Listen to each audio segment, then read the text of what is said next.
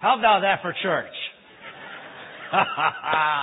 Hallelujah. No, I wanted to show that clip because I was studying, and one of the messages the Lord gave me at the very beginning of the month for this series is that if we want to get out of the pit, humility is the ladder of getting out of the pit. When I was studying humility, it means, the word humble means dirt or knees in the dirt. And when I read that, I thought, Indiana Jones, I remember that scene, that would fit just for it. But you know what? God wants to speak to us today that if we want to make it through and get to our destiny, and even for things to go smoother while we're going through the pit, God wants us to learn the power of humility. And one of the things that it teaches in the Old and the New Testament is that it explained, and the rabbis explain it this way, that God upon His throne extends His hand. And if you don't want to be hit, you better be on your knees before the throne of God. If you don't want Him to knock you down, you better be on your knees before the throne of God because you're in the presence of His majesty. And you know what God is wanting is that people are humble before Him. And how many of you ever heard of post-trib, pre-trib? How many of you ever heard of that?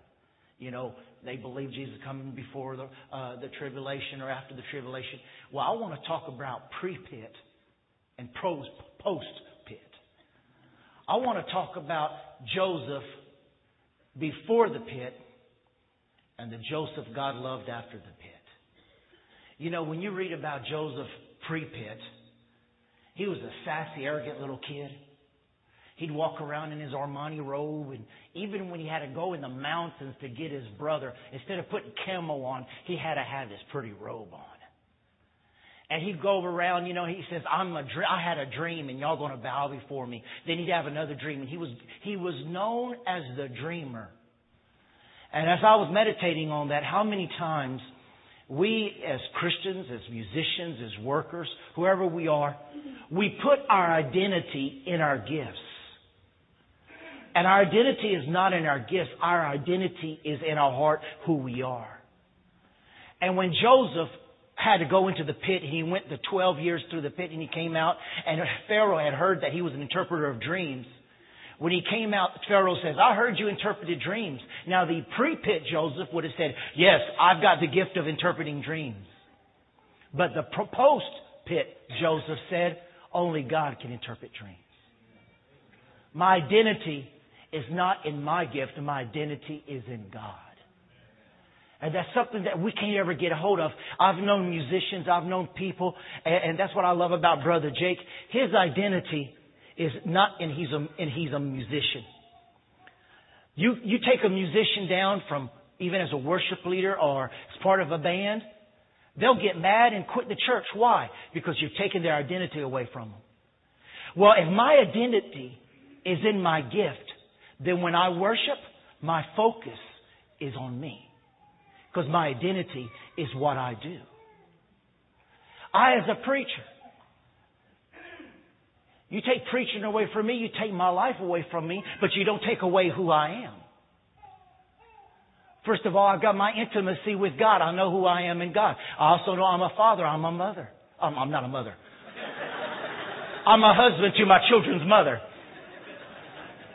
But my identity is not what I wear, not what I drive. It wasn't the coat on Joseph that made him interpret dreams. It was the gift of God. And I can't boast in the gift of God. I can only boast in God and who He is. And it's not the clothes that make a person. And as I was meditating on these things, and I was thinking about, how he was before and how he was after. I watched Hillsong last night, and I've been paying attention. My youngest 12-year-old, he came home the other day. He says, Daddy, I want a tie-dye T-shirt. I want a hippie shirt. And then, hippies kind of in, and I watch Hillsong, and I watch Ed Young, and I watch The Passion with Louis Giglio, and you see all these young kids, and they all got this long hair, and, I'm wearing jeans with holes in them, and the bracelets and necklaces, and you see all this long hair, and you see this hippie movement on. And I saw another video yesterday where some of the musicians were barefoot being recorded on DVD, and some people would say, man, look, it looks like all this young generation is turning into hippies. But listen, all of a sudden I started thinking about Keith Green and that generation. I started thinking That young people today who have everything are wanting to get back to the simple things. And it was the hippies that started the Jesus movement in the 60s when all the world was into free sex and drugs. And I started thinking, Lord, if you're going to raise up a Joseph and a Joshua generation, if you're going to raise up a Nazarite generation, then what I'm seeing, while other people are saying, look, they're all going hippie, the truth is there's something happening even in the spirit realm to where they're saying the designer clothes, the looking right, the fitting in right, isn't even the fancy cars and this and that is not what life is about. Life is just being free and happy. And when you see these young people crying and they're walking around barefoot and they got these dungy clothes on and this long hair and this dreads, and adults are saying, man, they need to get a haircut. Man, they need to get some clothes on. But what's happening is that there is a separation and a circumcision that's going on to where God is raising up a new generation that is not about what I look, how I fit in. It's all about having my identity and having identity in worshiping and being sacrificial unto the Lord my God. And you say, prove that. Well, my Bible tells me that the night of His betrayal, Jesus, God, got up, took His robe off and put on a towel. And the knees of God hit the ground as He started washing the disciples' feet. The knees of God hit the ground. He started washing the disciples' feet. He started humbling Himself. And it says there in verse 17, He says, if I, the Son of God, can do this, you act as I act, then you will be blessed in doing this deed. And humility is what promotes, and humility is what protects. And what even young people are saying, I've heard all about meeting the status quo and about being this and doing that and looking like this and looking like that. And the young people are rising up, and I'm seeing a new generation that are saying, I'm sick of it. I'm tired of it. It's not things that satisfy. I want to give all what's the thing in and be all that He is. And they are going to rock this generation. When you see 70,000 young people all day in the heat praising God, when you see 22,000 in the rain and it's raining and they're standing in the rain unmoved because they're lost in worshiping God, that's the type of generation that's going to rock this nation back to God. Joseph, pre-pit, I'm the dreamer. My identity, what I am, is all in my gifting. And when he got in the pit and he went through Potiphar's house and he went through the prison, the identity don't take you through the dark times. Only your identity in Christ can. I'll tell you another example. How about Moses? The Bible says in Genesis, I believe Exodus chapter 2, one day Moses came out and he knew it was time for him to be the deliverer of his people. He went out and he saw an Egyptian taskmaster treating 2 Israelites bad. So he went out there, he killed them, and he buried them. I'll take care of this. And he buried them. And when he looked at the Israelites, he expected to be their hero. The next day they said, what you going to do? You going to kill us just like you killed the Egyptian? And he buried the dead Egyptian in the sand and he started running. And I was reading that. I started thinking about something. Do you know whatever you bury in the sand is going to be exposed again? That's why you can't put your identity in things that you have and things that you are. It's got to be first and most of all in Christ. Because whatever we end up burying in the sand for others not to see, God's wind is going to blow the sand off and it will be exposed again. Can you think of, if you read later on in Genesis, I believe chapter 49, it says that Joseph's brothers was before Joseph, thinking they were getting ready to die. And they said, all this is upon us because what we did to our brother Joseph. 13 years later, the sand is coming back up on the body of Joseph. And they're saying, we're paying for our sins for what we did to our brother. Can you imagine those 13 years? Joseph was going through everything he went through the pit. But can you imagine what them brothers were going? Every time their daddy would tell them, listen to this, go kill a goat for supper. And every time they see that goat bleeding, they think about the blood that spilled and they had to put on Joseph's coat, and they think, I don't want to do this anymore. Every time they walk downtown to shop and they see a coat of many colors, don't you know they start thinking about old Joe? Every time they go to Books A Million and they order Joe's mug, they start thinking about old Joe. Isn't it something that when you do something wrong, when you've done something and you think it's covered, but it's not truly covered and is not truly dealt with, isn't it something how things start surfacing as life goes by? Oh, I did do that. Oh, I did say that. But aren't you thankful that Christ can set us free? Amen. Amen. So we see that even Jesus made himself of a servant. He got upon his knees and he served his fellow man to humble ourselves. Proverbs 29:23 says, a man's pride will bring him low, but the humble in spirit will retain honor. I love the Message translation. Pride lands you flat on your face. Humility prepares you for honors. Honors. Not just one, but it's plural. Honors. But pride will land you flat on your face. How many ever heard about the pond that was drying up and the two ducks decided it was time to get out of there? Two ducks they saw the pond drying up, so they said, we got to get out of here, but we don't want to leave our friend the frog.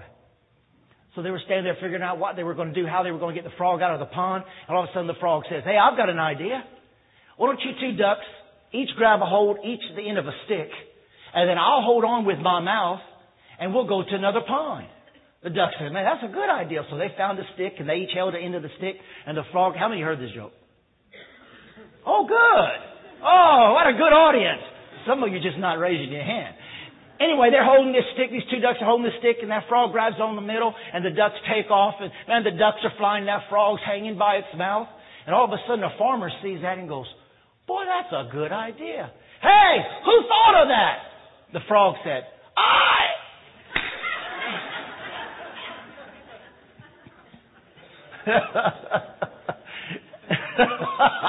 I like it. But how many of you know we open our mouth? Oh, that was me. That was my idea. Why? Because we're looking for identity in the things that we have, and all that's going to do is open the door for pride. Let another's mouth praise you and not your own. Amen? I love what Oswald St. Chambers said. He said, we hide ourselves among the baggage with emotional baggage of guilt and regret of past failures and sins and old wounds and emotional hurts. Instead of embracing God's calling, we run and hide beneath the baggage of the past. God wants to heal you of that. Always living with the baggage of the past. I've talked to people all through these years, and I wonder many times, why does a certain man, a brother, will end up marrying the same type of wife 3 or 4 times? You would think if it didn't work with that type of woman the first time, you change it the second time. Or maybe you try it the second time. If that don't work, then the third time. But 4 times you marry the same type of woman? But a lot of times what happens is that they messed up on the first one. And by marrying the others, they think they're going to try to make it up to the one they cheated on the first time. It's just a continual cycle. I'm trying to fix what I broke. And maybe if I make it up to her, I can fix it with that one. How many of you know only Jesus can heal and forgive and cover the things that we've done in the past? Moses thought that he could fix it by himself, but he couldn't. The Bible says in Proverbs 8:13, the fear of the Lord is to hate evil, pride and arrogance, and the evil way. You know, how many of you know that if I'm walking in pride, I'm trusting me, and when I'm trusting me, I can't trust God. And only God's the one who can get us through. Proverbs 11:2-3. Proverbs 11:2-3. When pride comes, then comes shame. But with the humble is wisdom. The integrity of the upright will guide them. I love the Message translation. The stuck up. You ever met stuck up people? The stuck up fall flat on their stuck up faces. It don't say stuck up face. I added that part. But it does say the stuck up fall on their faces. But down to earth people, aren't you glad we're down to earth? About half of us. But down to earth people stand firm. But I love verse 1 where it says, a false balance is an abomination to the Lord, but a just weight, it is His delight. A balance. A balance. How many know everything needs to be balanced? And you know, it's true. How many know the Bible says we are a royal generation. We're kings and priests unto the Lord. Amen. Oh, hallelujah, boy. We could preach on, man, knowing who you are, that you're royalty. You got the divine blood of Jesus Christ. Thank God that we are royalty, that we are kings. We're called to rule and reign in this life. But how many of you know that that is our identity in Christ? But a wrong balance is we know our identity, but we're supposed to be humble about it. It's to know our identity, but yet to respond to it in humility. Now, how many of you know there's a balance? I mean, you can't get into low self-esteem about how I'm unworthy and I'm no good. No, He's made you worthy through His blood. But you've got to understand you are a king and a child of Jesus Christ. You are royalty. But it's to be humble about it and not be prideful about it. Back in the 70s in the big faith movement, charismatic movement, you know, if somebody would get a brand new car, they'd get a bumper sticker and a license plate, and they would put on the front, say, faithed in or prayed for. And it was all about, look what I got with my faith. My faith got me this. All bragging about their faith and what their faith done. How many know I'm bragging? I will boast in the Lord only, Paul said. It's not what I got with my faith. It's about how gracious and how big my God is. My identity is not talking about how many cars, how many airplanes, how much I got, how much I gave away, how much my dog cost. You know, I didn't have a $15,000 dog, but we bought a pretty good dog from Sister Denise a while back, years back. Paid, I think, $400, $350 for the dog. $450 for the dog. You know what? After a few years, the dog disappeared. There goes $450. Whoop! Either somebody took our dog or a hawk took our dog. Something happened to that dog. But that dog, can you imagine $15,000 for a dog? I think I might go get that dog. Low self-esteem, a balance. Look at Proverbs 16:18. It says, pride goeth before destruction, and a haughty spirit before a fall. The Message translation says, first pride, then the crash. The bigger the ego, the harder they fall.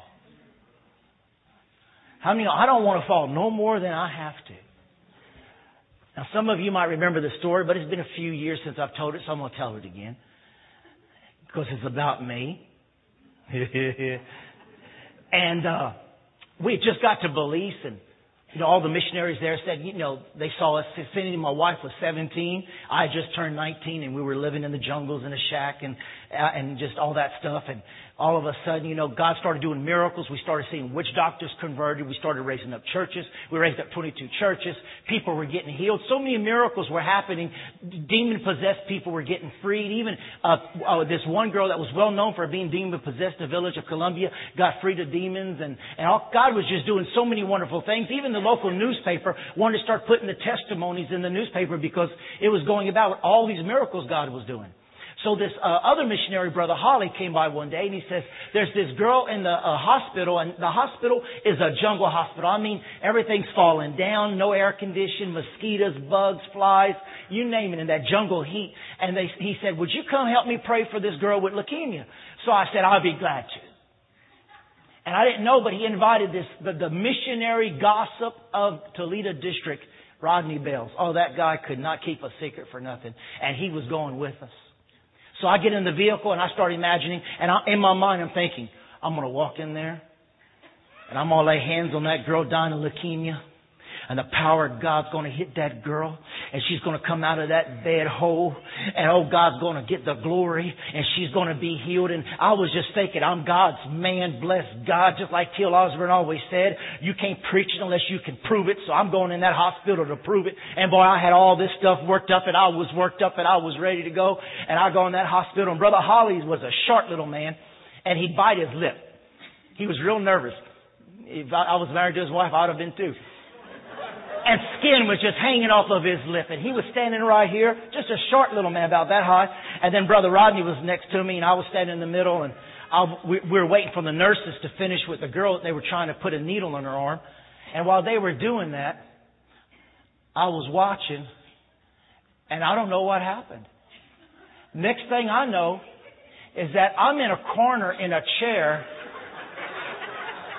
And I open my eyes, and it's just me and her in the room. And she's on her stomach, and she's looking at me. And I'm in this chair, and I'm looking at her, and I pass out again. And I don't know how long I had been passed out, God's man of the hour. And after a while, I came to again. And finally, I was able to get my head up. And I guess color started coming back in my face. And when I started thinking, oh, they're going to be outside waiting to laugh at me. And finally I got up and I walked up to I remembered Shambach's message. So I walked up to that girl and I said, you don't have any problems. All you need is faith in God. And I prayed for her. And when I walked out the door, the nurses were going, that's him. That's him. And the doctor started laughing. Brother Holly and Rodney was laughing. And we walked outside, and I was getting in the vehicle to go home. And I said, Rodney, we'll see you later. And Rodney says, oh, no, I ain't going to miss this for the world. I'm going home with you. I want to see what your wife has to say about this. I said, no, don't tell nobody. Don't come to my house. He says, I'm going to your house. And he had a brand new Datsun. He beat us to the house. And we got down, and Rodney was there. Cindy, you'll never guess what happened. I had passed out on top of the little missionary, and we both fell down. And the nurses left the lady in the bed, picked me up, and dragged me in a chair in a corner.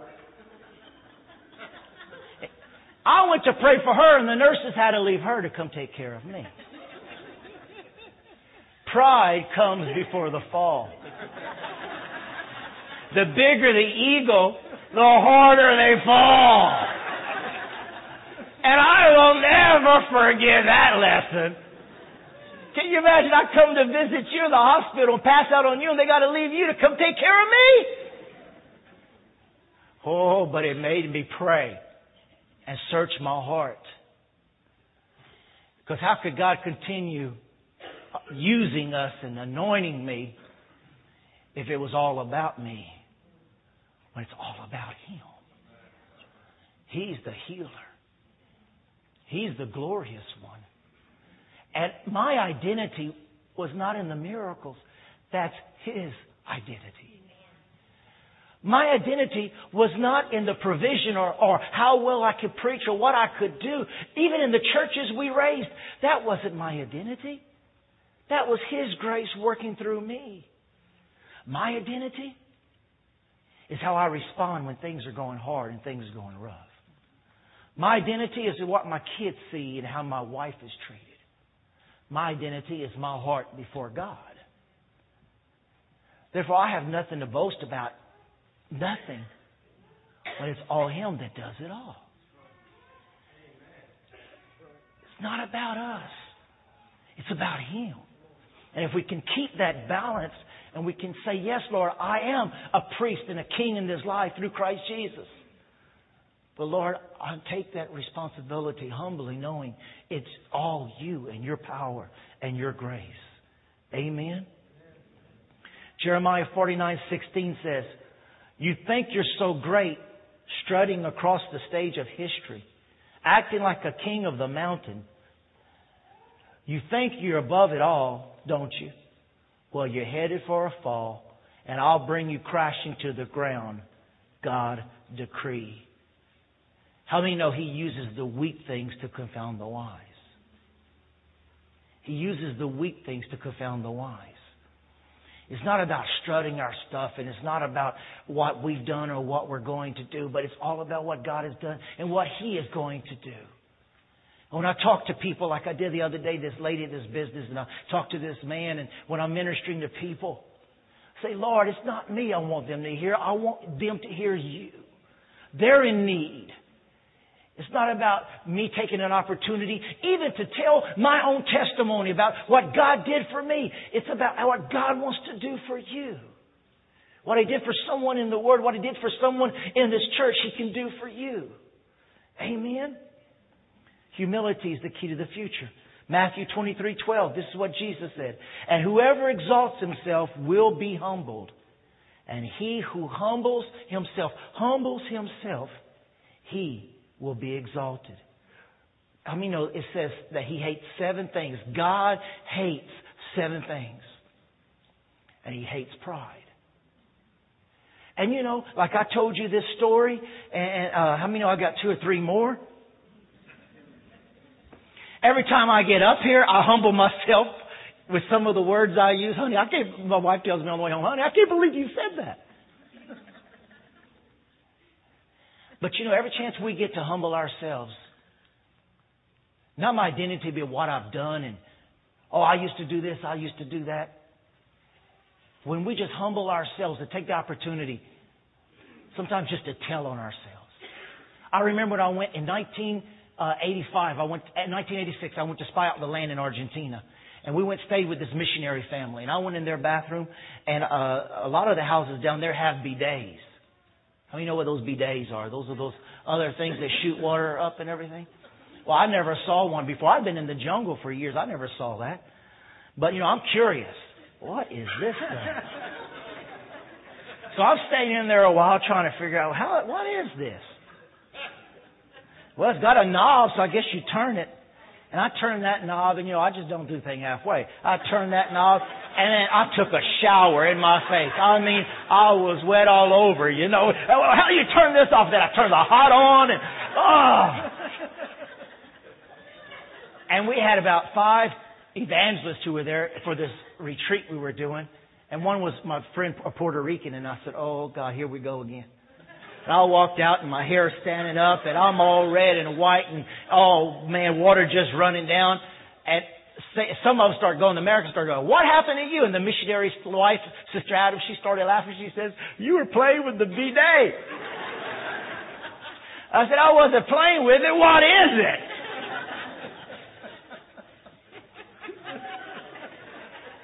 But how many of you know, preachers, anybody, we don't always have to sound like we have it all together, because guess what? We don't! And sometimes it's all right to tell humbling experiences because it keeps us humble. You got a bidet, Peggy.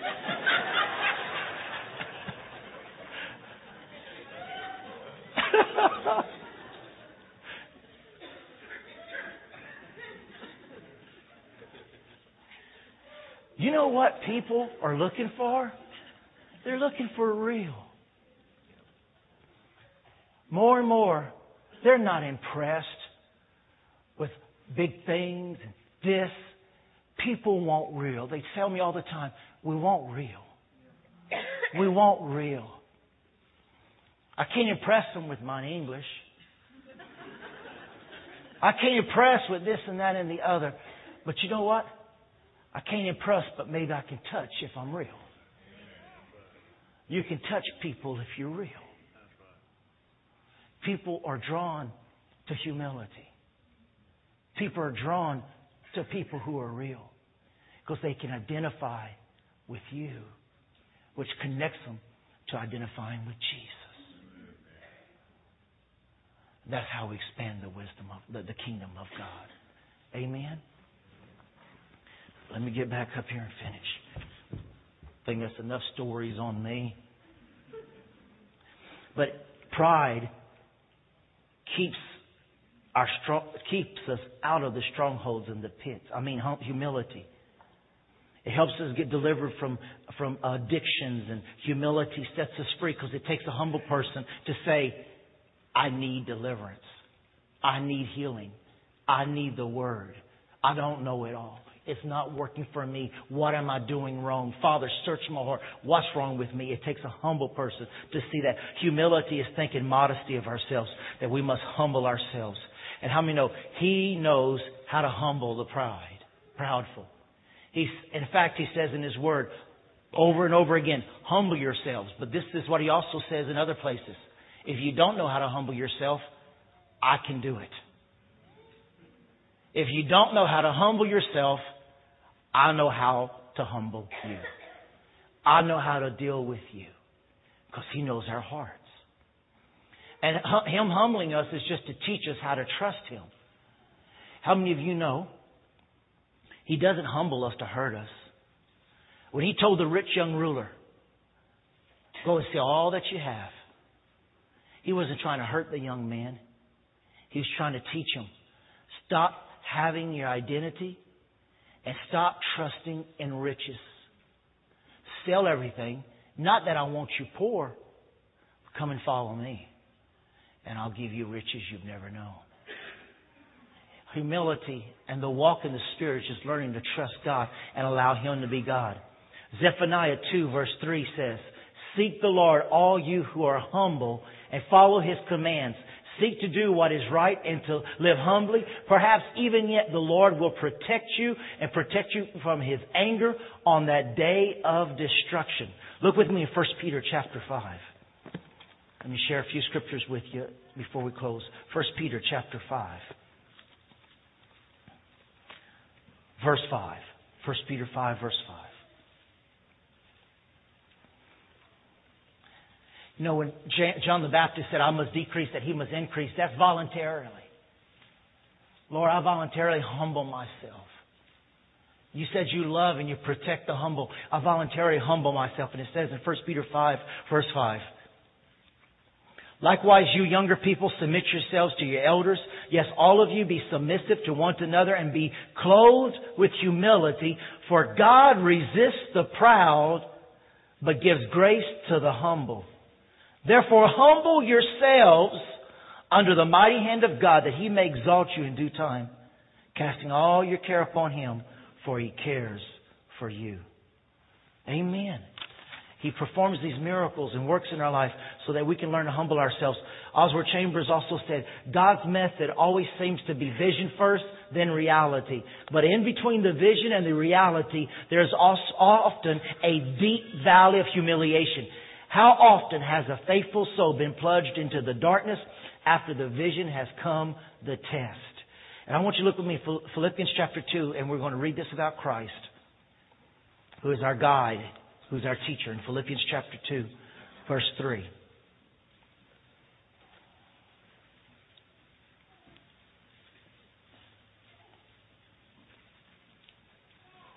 Philippians chapter 2, verse 3. Let nothing be done through selfish ambition or conceit, but in lowliness of mind, let us esteem others better than himself. That word there, vain conceit, means empty glory, just empty. Verse 4 says, let each of you look not only for his own interest, but also in the interest of others. Now look at verse 5. Let this mind be in you, which was also in Christ Jesus. Now, I just want to stop right there for a little while. You may be asking, why am I going through what I'm going through? Why did I go through that yesterday? Why have I been going through this all week or all month? What is going on? Sometimes we have to stay in the pit till we get the mind of Christ. We meditate upon the Word of God. We study the Word of God. We hear the Word of God preached. But sometimes it takes a pit for me to really get serious and start working on my heart and my attitude for a true change to happen. Sometimes it takes the pit to get me where I need to get to let Christ have His way in me. And until I accomplish that, until I humble myself and I'm in that pit long enough, till I have the mind of Christ on how to forgive, how to love, even how to forgive Potiphar. Maybe you're working with a Potiphar who's not treating you right. Maybe you're working in a place that's just totally miserable and it just seems like, how much can I take? Maybe you are there till you have the mind of Christ. And what is the mind of Christ? Verse 6. Who being in the form of God, or being God, did not consider it robbery to be equal with God, but made Himself of no reputation, taking the form of a bondservant and coming in the likeness of men. And being found in appearance as a man, He humbled Himself and became obedient to the point of death, even the death of the cross. Look at verse 9. Therefore God hath also highly exalted Him. Say that with me, highly exalted. This word highly exalted is only used one time in the Bible, and is right here. It is the word hyper. He is hyper exalted. He is exalted as you can be. He is a highly exalted one. Now the Bible says in 1 Peter that if we humble ourselves, He will exalt us. That word exalt is just exalt. But Jesus is hyper or highly exalted. He's the exalted one. Amen? And verse 7, look at verse 7. It says, but He made Himself of no reputation, taking on the form of a servant, coming in the likeness of men. How many know He paid the price? Amen? When we go through things, we've got to have a good attitude, just like Joseph had a good attitude, so we can be exalted. It says, humble yourself. That word humble means knees to earth. If we've been treated wrongly, sometimes it's just to make us get on our knees and seek God. Why am I going through this? What's happening in my life? But you know, God is swinging His arm and He says, if you want to stand in my presence, then you've got to be on your knees. Could we put that clip up? I want to show you just something right here about a 12-year-old boy. His name is Gabriel. He's Down syndrome. And they've worked all these years. He's got seizures and just a hard life. And one day his mother and father came in the room and he was playing a hymn on his little toy piano. Never had a piano lesson in his life. But they've been trying to teach him how to spell his name, Gabriel. And at 12 years, all he's been able to do is G-O-D, period. And the mom and dad would go around, I don't understand this. You know, why is our child not getting better? You know, he can't even spell his own name. But one day his mother was looking and she says, you know what? He's trying to tell us something. It's all about God, period. It's all about God, period. But my feelings, God, period. But what I want, God, period. But what I need, God, period. About my ministry, God, period. But my identity, God, period. But what about my marriage, God, period. Until we can get to the point when we don't understand with things in the natural mind, we're in that pit. We've got to understand it's all about God, period. It's not a comma, God and you. It's all about God. And when we humble ourselves and say, Lord, I don't understand this. I'm going through it. I feel like I'm dying. I'm bleeding on the inside. But I know one thing. I gave you my life. I've given you my all. And no matter how I feel, God, it's you, period. It's you, period. It's you, God. It's you, God. It's you, God. I'm not even going to say what they said. I just forgive them because it's not about me. It's about you, God. I thank you for the criticism. I thank you for the words that were told me. Because it got me on my knees before you. I thank you for the attitudes that broke my heart. Because it brought me to spend time with you. To seek my heart. To humble myself before you. Lord, why am I responding this way? Why did I say that? Lord, I said that. There's a root of pride in me.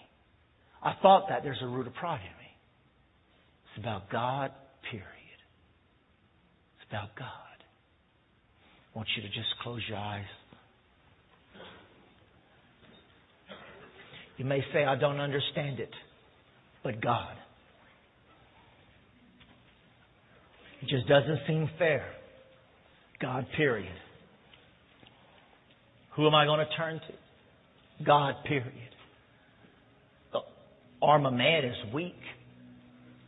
Man can't help you through everything that you may need help of today. But God, period. God can strengthen you. God can help you. God can bless you. This world puts so much emphasis on an image, strength, possessions. But it's like they say, none of that stuff can go with you when you go. It's just you and God, period. If you're here today and you say, my life is not right with Christ. I need Him into my heart as my Lord and Savior. I need to surrender my life to Him. I need to accept Him into my heart as my Lord and Savior. If I die right now, I don't know if I'd go to heaven or not. If that's you, I want to invite you to raise your hand right there where you are. Just raise your hand right there where you are. I need Jesus into my heart as my Lord and Savior. Christians, pray. Anyone at today, you're hurt. You've been wounded. You're crying out for help. You're born again, but yet you just feel so tired of the fight and the battle. If that's you, would you stand where you are? And I want to pray for you. Just stand right there where you are. Just stand right there where you are. I need prayer. I'm hurting.